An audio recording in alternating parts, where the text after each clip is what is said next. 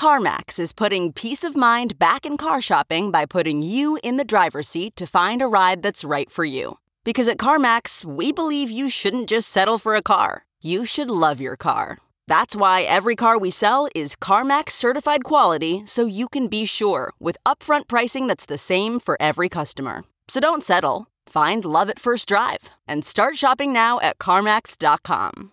CarMax, the way car buying should be. Okay, picture this. It's Friday afternoon when a thought hits you. I can spend another weekend doing the same old whatever, or I can hop into my all-new Hyundai Santa Fe and hit the road. With available H-Track all-wheel drive and 3-row seating, my whole family can head deep into the wild. Conquer the weekend in the all-new Hyundai Santa Fe. Visit HyundaiUSA.com or call 562-314-4603 for more details. Hyundai, there's joy in every journey.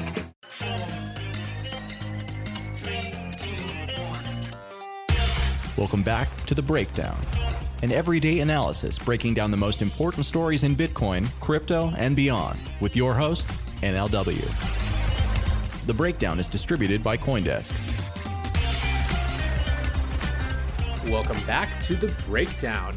Happy New Year's, everyone. It is Friday, January 3rd, and today we're going to be talking about some of the news from the holiday break, some important events that happened, but in the context of what I see as an overarching underlying narrative that connects them. And so the first story that I wanted to highlight was Apple basically blacklisting apps that interacted with dApps at all. So we saw this in terms of Coinbase Wallet.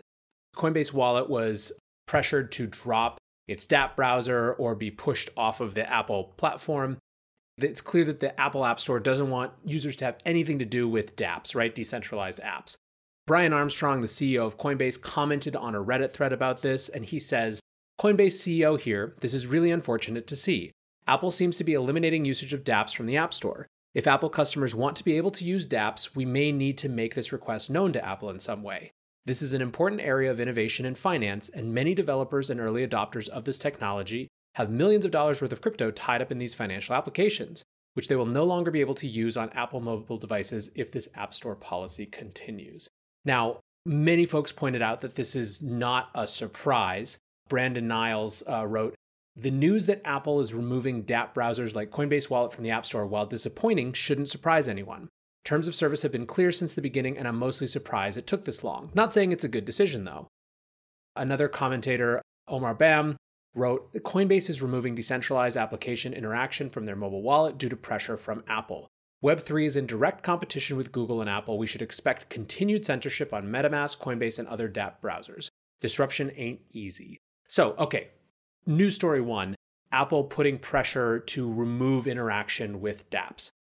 Story two, which was a bigger bit of news, I think, and a lot of people caught wind of, was YouTube just completely purging a huge number of videos from some prominent crypto video influencers, Ivan on Tech, for example.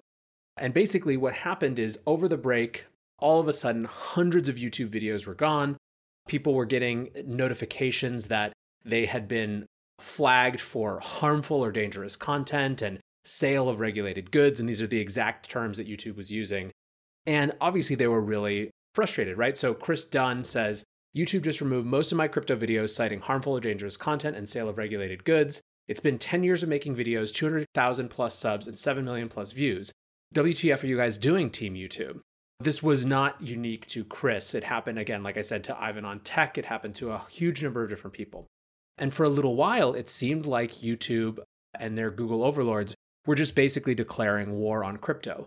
Now, a few days later, they came out and they said that it was an error, that they had erroneously purged cryptocurrency education videos.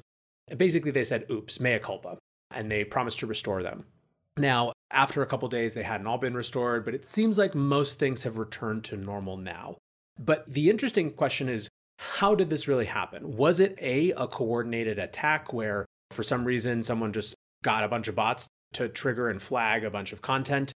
Was it YouTube testing? And this is what I saw a number of people speculating about. Was it YouTube testing the response, right, to basically censoring this type of content? It's not really clear. However, what it did is, especially in combination with the Apple news, was bring up this larger question of the platforms that underlie how much of where we communicate. If you go back to 2017, early 2018, Eric Torenberg, who's an investor, wrote about the difference between money crypto and tech crypto. So in his estimation, money crypto was that set of folks who were trying to disrupt the financial system, who were interested in sound money. The Bitcoiners obviously are chief among them. And that's that money application of blockchains and decentralized ledger technologies is really what they were about. On the other hand was tech crypto, and tech crypto were the, Silicon Valley style folks who were coming in, who were looking at the massive amount of power that these centralized platforms had and looking to decentralize those platforms to take away some of that power, right? To remove the ability for these centralized players to censor on the basis of politics or something else.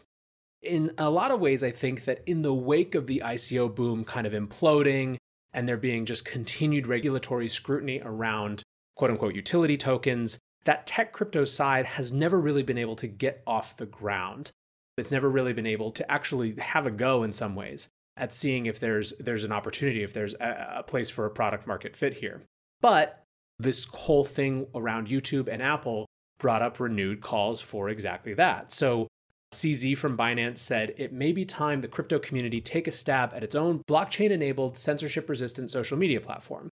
Lots of challenges though: spam, scam, trolls, incentives, copyright, token economics, governance, stickiness, privacy, but it's about time. And he had 3,000 people like that, 500 plus people retweeted it. Balaji said, and he retweeted it with an addition. He says, let's try an experiment. $200 BTC bounty for the best review of decentralized social media. The ideal piece covers not just crypto efforts like Voice Akaksha, but allied tech like Mastodon, CRDT, BitTorrent, Git. Reply to this tweet with your post. And he specifically framed it around this YouTube issue.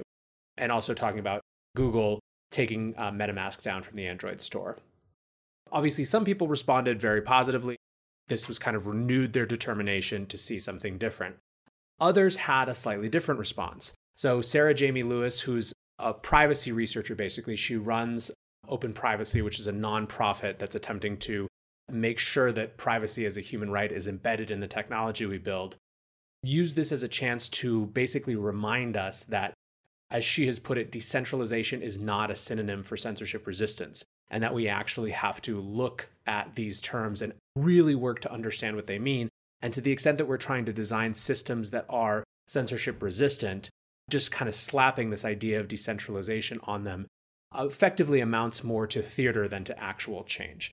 So in some ways, all of this amounted to prelude to an announcement from Tron around DLive. So DLive is a decentralized competitor to Twitch. It's a decentralized live streaming platform. And it has built a meaningful community. They cite somewhere between 3 and 5 million users. Notably, PewDiePie, who's one of the biggest YouTubers in the world, famously moved all of his live streaming off of Twitch and to DLive last year. The terms of that deal and why were never made public, but still it's a big deal, obviously, in terms of that name. And there was a small but passionate community of DLivers, or there is a small but passionate community of DLivers who are really trying to push this community and grow this community. They announced that they would be moving and migrating to the Tron blockchain. It's not exactly clear to what extent this is a full-on acquisition or whether this is just some deal that happens to include this. I'll get a little bit more into that in a second. But here's from Justin Sun on December 30th. Starting today, DLive will begin the migration to the Tron blockchain. BLive, the live streaming platform introduced by BitTorrent in early 2019, will be merged into the DLive platform. We're excited about the great future that lies ahead for the Tron ecosystem. So basically, this is DLive and the BitTorrent live platform coming together and doing it under the guise of Tron. This is obviously interesting for a number of different reasons. One has to do just with the mechanics of the deal, as I was kind of intimating. So Michael Nov wrote about this. He says, we all like to criticize Justin Sun, but he pulled off the first large-scale token M&A. This deal is unique as it includes a migration of DLive from the Lino network to Tron and the carve-out of BLive from BitTorrent and integration with the new DLive product. Lino blockchain is still in testnet, so the impact there should be minimal. I would assume full equity deal or buying out future tokens. The carve-out integration of BeLive is interesting as it impacts a live token BTT and its incentive structure. I have been looking for such a deal for a while. Exciting to see non-traditional M&A in crypto picking up. So that was one side of it. Now, D-Livers obviously had maybe a different perspective. So this is from Crypto Utah, who says, I watched the D-Live AMA today and the community is very skeptical of Tron. Normal for a change of blockchain, but once they realize they're actually benefiting, it's going to be a killer combo. So pro, but showing that there's kind of a community nervousness, right? And perhaps there's a community nervousness because Tron doesn't exactly have the best track record. So just a week earlier, Valerian Bennett from the Pop Network wrote this Medium post called Banned from the Blockchain, an Ethereum developer's tale of migrating to Tron. And basically, it's all about how this project, the Pop Network, was moving from Ethereum to Tron, spurred by basically Justin Sun and Tron trying to recruit Ethereum developers to move into it, and how they were effectively removed from the entire Tron ecosystem hostilely because their product was too close to things that they were building at Tron and BitTorrent. I'll obviously link this article. It's worth a read to get a whole sense of it.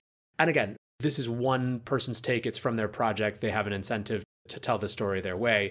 So I present it less as definitive, but more as a reminder that this point that Sarah Jamie Lewis was making about decentralization and decentralization theater and being clear about what we are actually trying to get at when we speak of decentralization seems to me to be extra important in the context of something like an acquisition from Tron.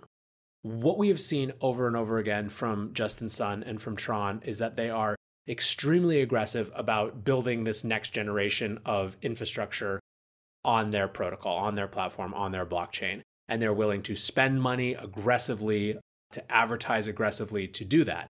It stands to reason that they're also willing to exert their centralized power in ways that benefit them primarily versus the people behind them. And so all of this is to point out, I guess, the continued challenge of trying to actually change the power structures that underlie the platforms that have so much influence on our lives.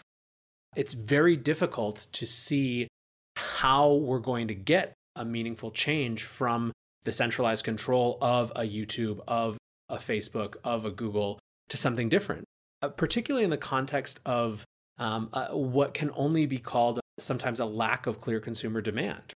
The folks who are the most upset and the most nervous about centralized control tend to be the very small handful of people whose livelihoods are potentially materially impacted by changes in policy.